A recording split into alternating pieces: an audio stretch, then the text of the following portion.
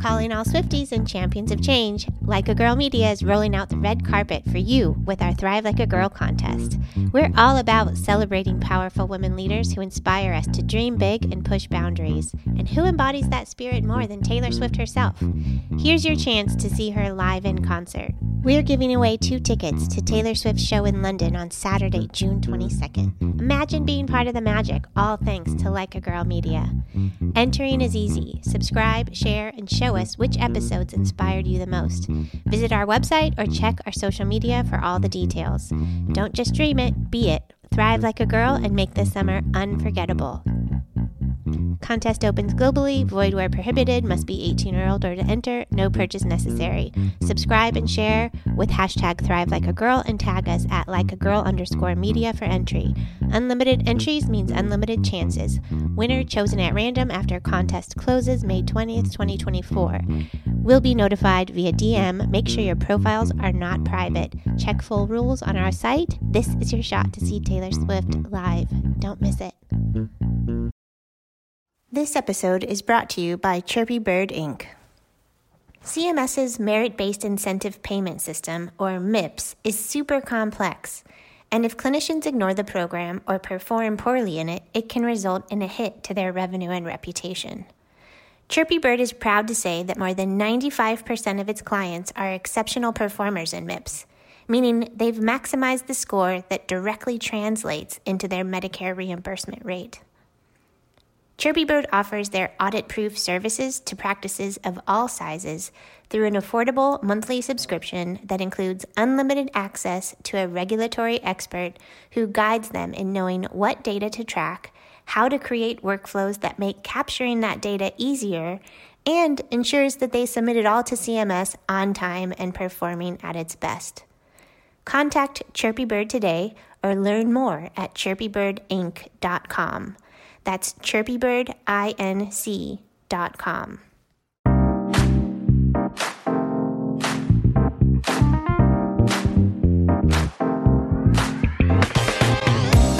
Hello, and welcome to the Hit Like a Girl podcast. I'm Joy Rios, and today I'm talking with Carrie Kozlowski, the co-founder and COO of Upfront Healthcare, which is an organization that provides an automated, personalized care navigation platform. In this conversation, we discuss some of the specific efforts Carrie's led to ensure gender equity and to positively impact diversity, equity, and inclusion at her organization. You're going to like her. I just know it. So let's get started. Thank you, Carrie, for joining me today. I like to think about healthcare. Well, first of all, I'm always learning. I feel like the healthcare system is super complicated, and regardless of how much learning you do, there's always more to learn. And so when we consider it as a 3,000-piece puzzle or a 10,000-piece puzzle or a 100,000-piece puzzle, part of what I'm trying to do here is figure out and learn from everybody who holds a piece of that expertise. So if you wouldn't mind, please taking a moment to introduce yourself and telling me and our audience about your piece of the health IT puzzle. Sure. Thank you. My name is Carrie Kozlowski. I am the co-founder and COO here at Upfront. And my current piece of the puzzle at Upfront, what we do is we focus on helping patients get the care they need. And we do that through activating patients through proactive and personalized information that reaches them where they are and really gives them not only the what they need to do, the how they need to do it, the where, and all of that is wrapped in health communication science that helps to motivate, persuade, and influence them to take that action. So thinking about equity, thinking about personalization, thinking about building trust, all of those are aspects of what we do to help patients take the next steps in their care. I think that's the first time I've heard that phrase, health communication science. Can you speak a little bit more about that? I am not an expert, I will share that, but we do have a team here who are really grounded in health communication science. There's a master's program here in Chicago at Northwestern that was the first of its kind. And the way that I look at it is I think about folks who have studied consumer behavior across industries and how you motivate a consumer to take an action. And then you wrap that through the lens of healthcare, which is how do you persuade and motivate someone to take a healthcare action? That can be a patient or it could be a provider. How do we help and motivate and persuade providers to take actions as we all try to transform and move the healthcare system into kind of a better place? Okay, that's helpful. So I hear a lot of people talking about meeting patients where they are. And I think that means different things to different people. What does it mean for you and Upfront? For us, meeting them where they are first and foremost is that we're providing value, right? Are we helping you? And the way that we help you is hopefully we're meeting you where you are because it's relevant, right? So we want to be outreaching and communicating with the patient about what they need to do, something that's relevant. So two contrasting ways I might look at this. I might get a postcard from a local health system here in Chicago saying they've opened a new mammography center in my neighborhood. That's great. I've forgotten about that postcard 7 months later when I need to do something. I might even forgotten I need to do something. So at the time period where it's relevant for me, when I need to take an action, I'm communicated with information that is simplified down to the minimum pieces of information I need to know at that time. So it's not going to a marketing website of a health system or a practice where there's a zillion different services. It's narrowing everything down, being relevant, and then wrapping all of that. And again, that personalization of like, why do I need to do it?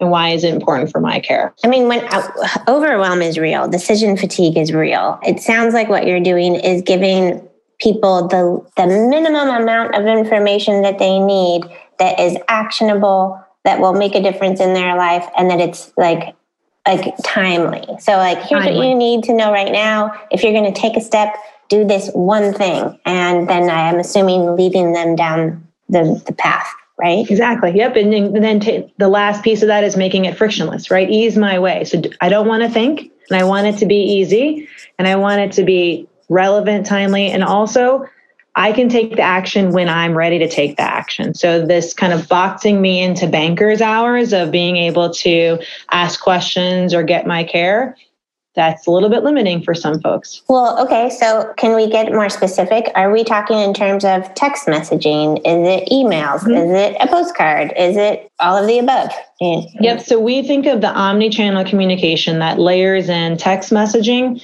emails, and I'll say this digital voice, and I would love to come back to that one for a second because it's a little mind-boggling for me. But the idea that we need to be able to reach someone the best way that we have information. So the first thing is to know that we're starting with data that our clients, health systems, practices, et cetera, have access to. We all know that data is not the most accurate and the most reliable. It may not even be complete, depending on when it was gathered and who gathered it. And so we don't want to lose the opportunity to help somebody because we don't have an email address or we don't have a mobile phone number.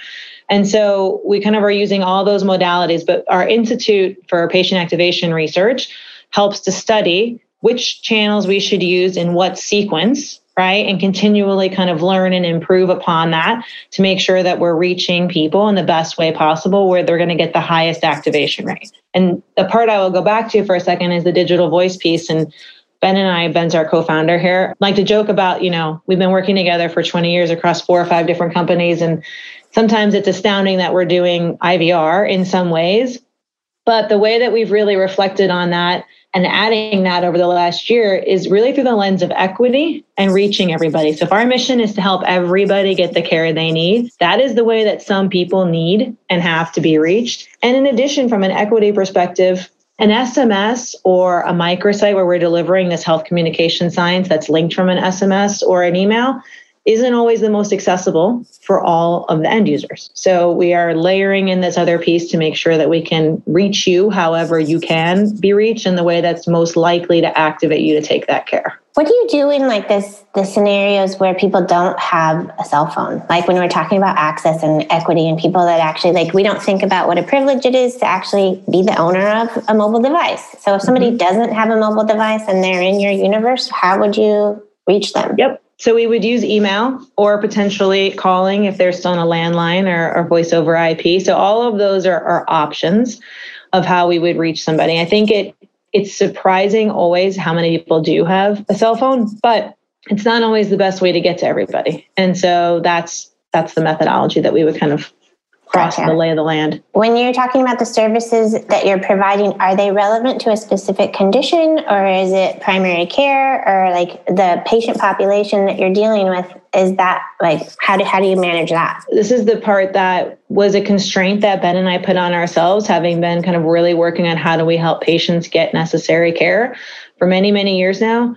Whatever we do has to work for everyone. It cannot work for a subsegment of people that have a specific condition. It should not be limited to a subsegment of people who have a certain insurance plan.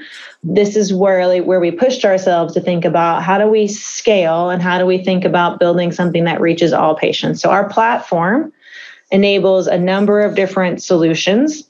So we can help people, get recalled for preventive care. We can help people be reminded and or quickly and easily reschedule care. We help people enroll in services like care management services or care coordination services if they qualify, help people navigate an episode of care like a surgical experience, and help people get connected to the referrals that a provider may have made for them to continue to get care. So kind of, if you think about that, breadcrumbing them through. So the entire experience, now at any given point in time, you might need something, I might need something different. I might need 3 things this year. You might need 1 thing, right? So again, it's relevant, it's personalized to the N of 1, right? And how we're communicating to you and what you need. But we're looking across the entire experience of how you're getting the care that you need and making sure that you are being led down that path and then it's really easy to get that care. Now, sometimes like as a patient, you're often like interfacing with the health system that you're working with. And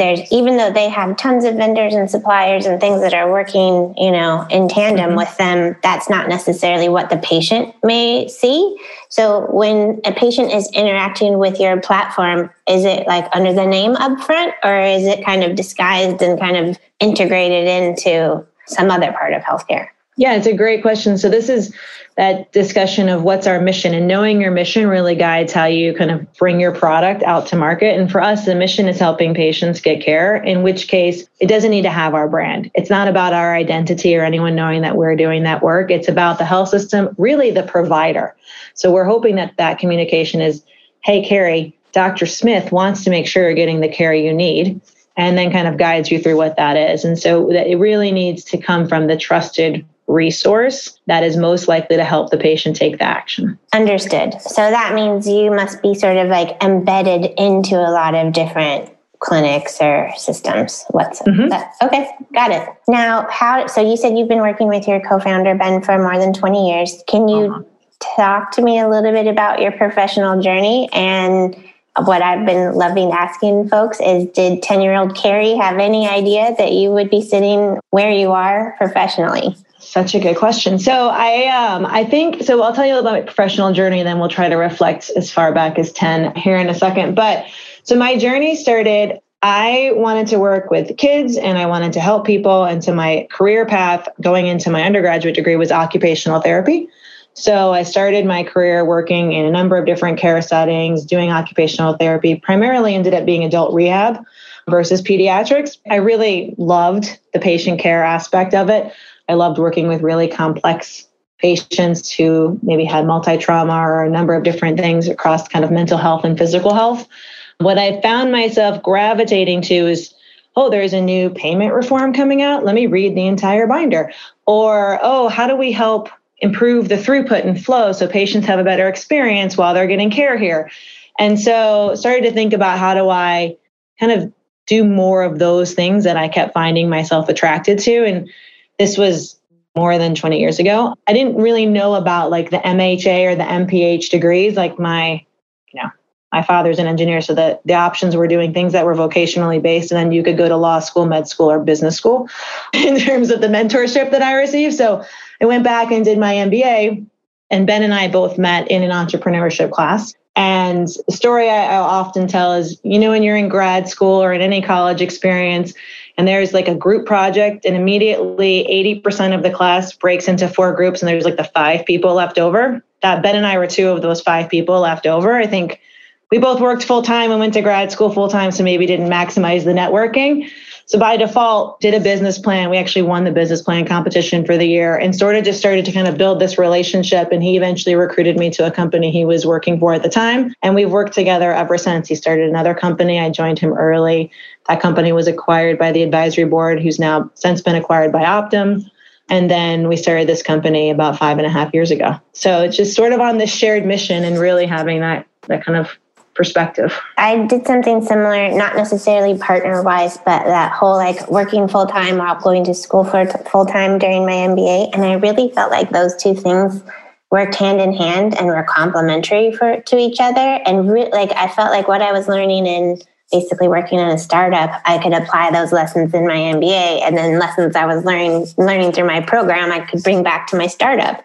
And sounds like maybe something similar was going on with you. Yeah, very similar. I think you're right. And I also think that hustle, I know we're not supposed to be promoting hustle as much anymore, but I do think that I learned if you're going to be an entrepreneur, there is an aspect of hustle. And so doing school and work full time definitely readied me for that career in entrepreneurship. Oh, for sure. I never worked so hard in my life except for during, I mean, I'm a hard worker, but holy cow. When I look back, I'm like, I don't know how I had the energy for all of that. That was a lot.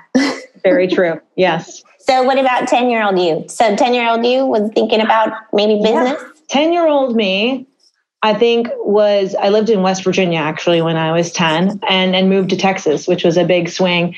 But I think I had no idea about this kind of career. I didn't, my career was my dad was an engineer and then I saw teachers every day and that was about it. And so I think from that perspective, I probably just thought I would be a teacher. I don't even think, when I was 10, we were still using rotary phones and I was hiding in the pantry to talk to my friends, right? Because we got the long cord.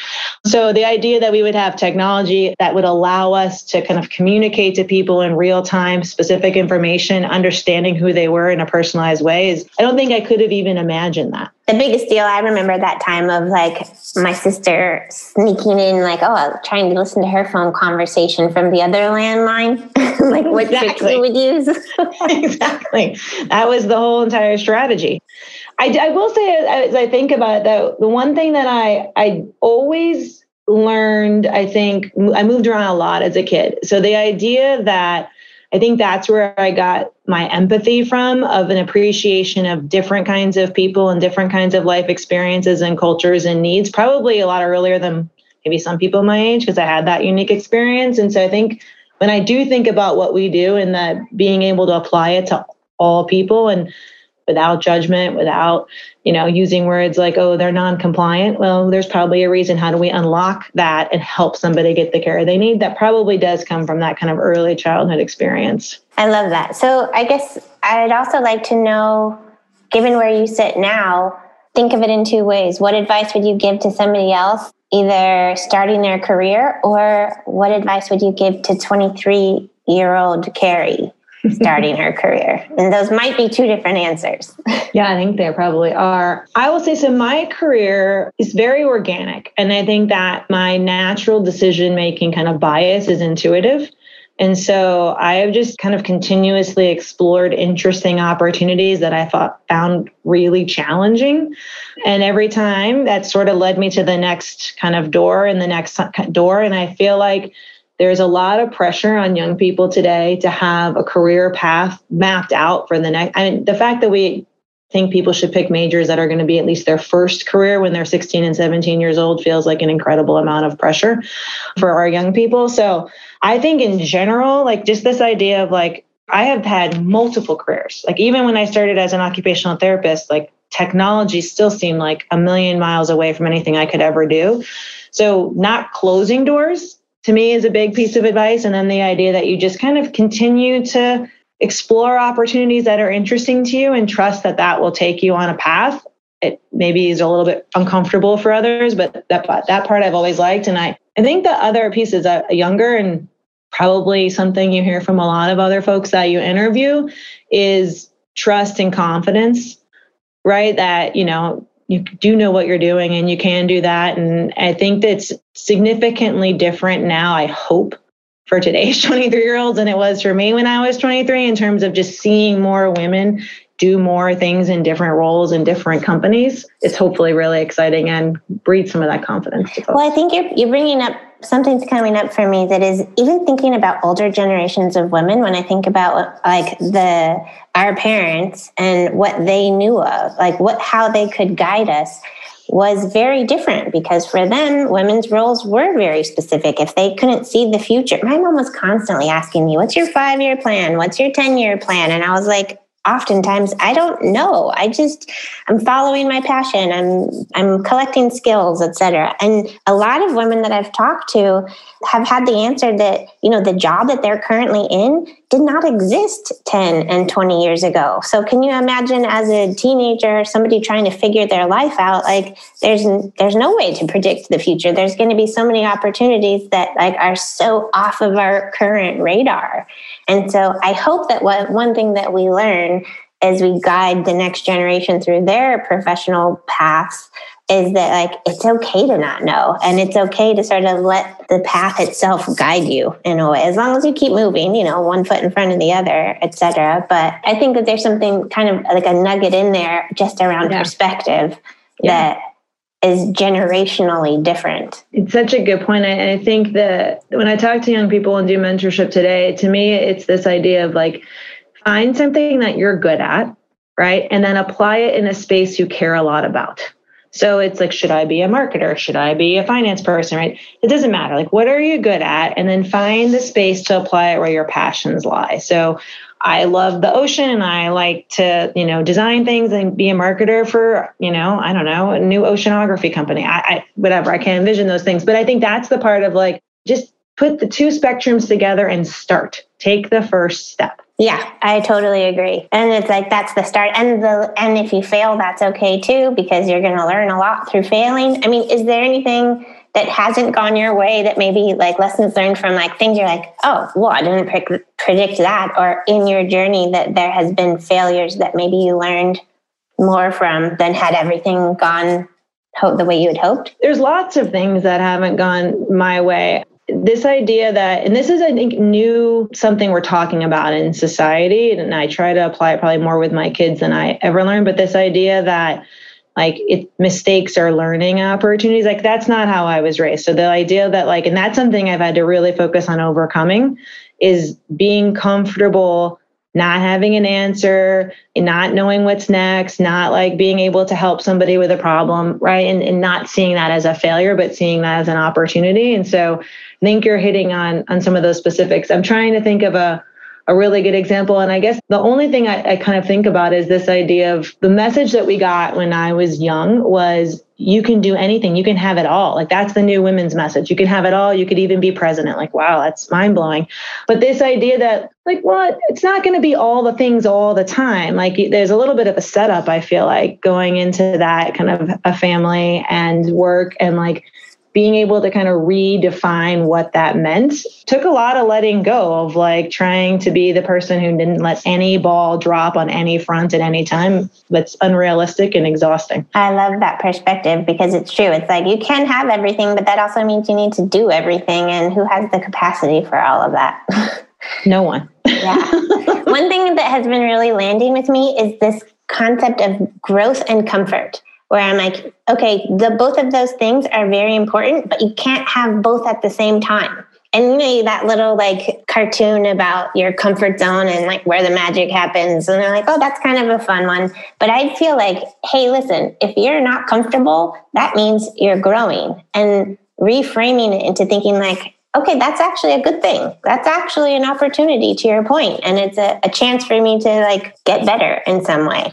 That has been really helpful for me lately. And just thinking like, oh, am I uncomfortable? Great. Good for me. Congratulations.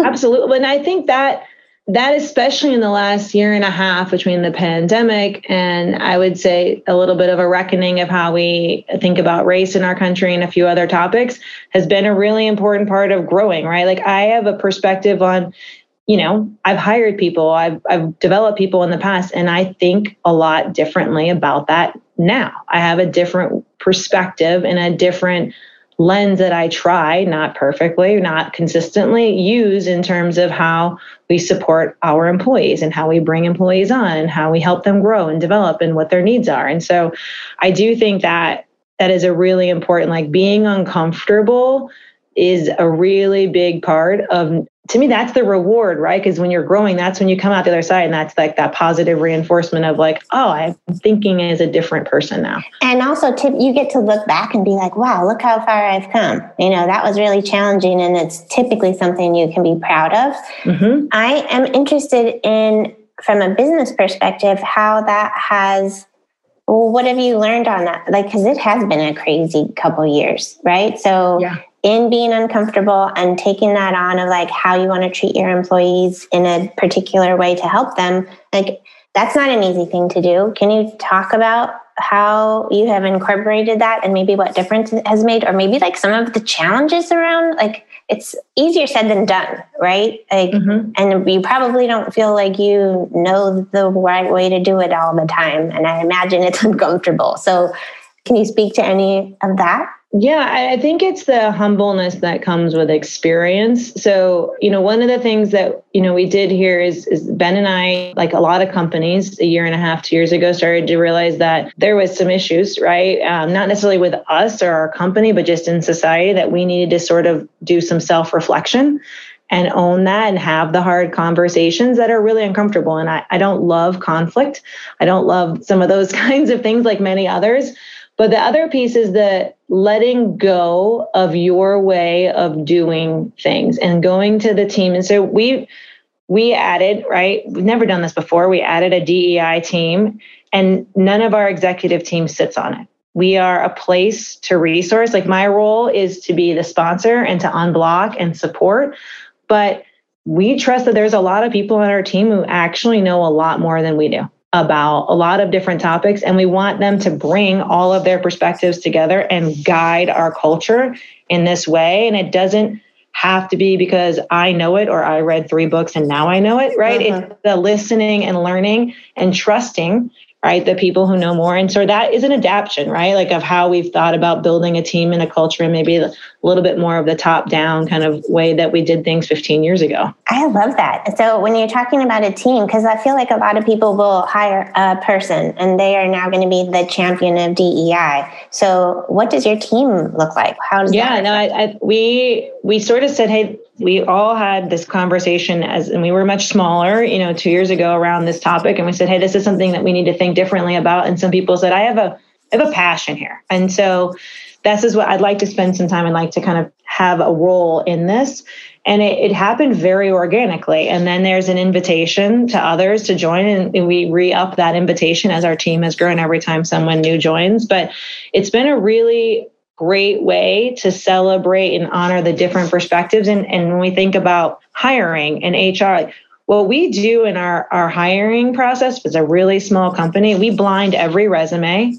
We have removed a lot of things like educational requirements, all at the advice of our team, who said this is the better way to do it. We're looking for candidates who are qualified to do a job, whether they had this degree or that degree, whether they live here or there. And then how do we remove all the initial bias that limits people from screening, intentional or unintentional? Totally. We put a ton of investment and time and thinking into that as a business. And I think it has made a big difference in the team that we've grown and hired since their advice and their continued advice. I know a woman who named her daughters names that could be, put on a resume and thought that they were boys, like Ryan, for example, you know? And it's so interesting to think that went into, like, that was such an important thing, that bias of like thinking 20 years ahead. That far ahead. Yeah, that she's like, I'm going to support my girls in this way because of that. So I've heard of people that have done the like blind auditions for an orchestra or whatnot, but I have not heard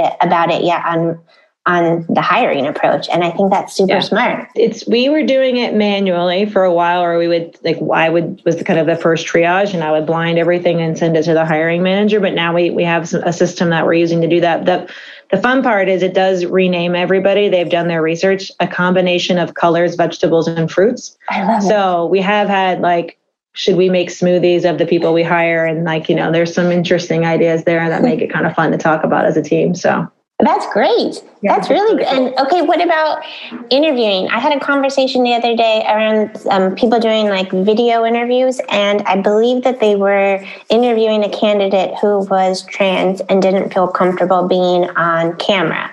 And so they claimed like, oh, my camera's broken or whatever. But it basically like kind of trying to take out that amount of bias around how they interact with them. Is that something, I don't know. I mean, it's a great idea. We haven't even talked about that. I think that's interesting. We do ask people once they've been we've unblinded resumes, we do ask how we pronounce their names. We make it to honor kind of and respect those pieces of the process, but we haven't talked about the no camera portion of that yet. I have to bring that to the team, actually. Yeah, it was a really interesting conversation because the hiring manager was saying this person is super qualified, but it brought up an issue because you know that if they really wanted to be on camera, they could have figured out a way to be on camera, but you could tell that there was something that they were uncomfortable about. And then I'm pretty sure that person ended up not getting the job because of it, which is a shame because they may have been the right person for it. Anyway. All right. I learned something. Thank you. Yeah, my pleasure. I'm like connecting all the dots of all the different amazing conversations that I get to have. Well, Carrie, I really want to thank you for your time today. I feel like I have really enjoyed getting to know you and your mission and what you're doing. And if people want to follow you or work with you or connect with you, what direction would you point them in? Obviously, our website, upfronthealthcare.com. And then secondarily, reach out on LinkedIn, right? Send me a note, mention this. We'd love to connect to people. It's a great way I've found through doing these exercises to make new connections and learn from others and provide mentorship. And that's another area that I'm really passionate about. So would love to chat with whomever. Awesome. Thank you so much. Thanks, Joy. Thanks for listening. You can learn more about us or this guest by going to our website or visiting us on any of the socials with the handle Hit Like a Girl Pod. Thanks again. See you soon.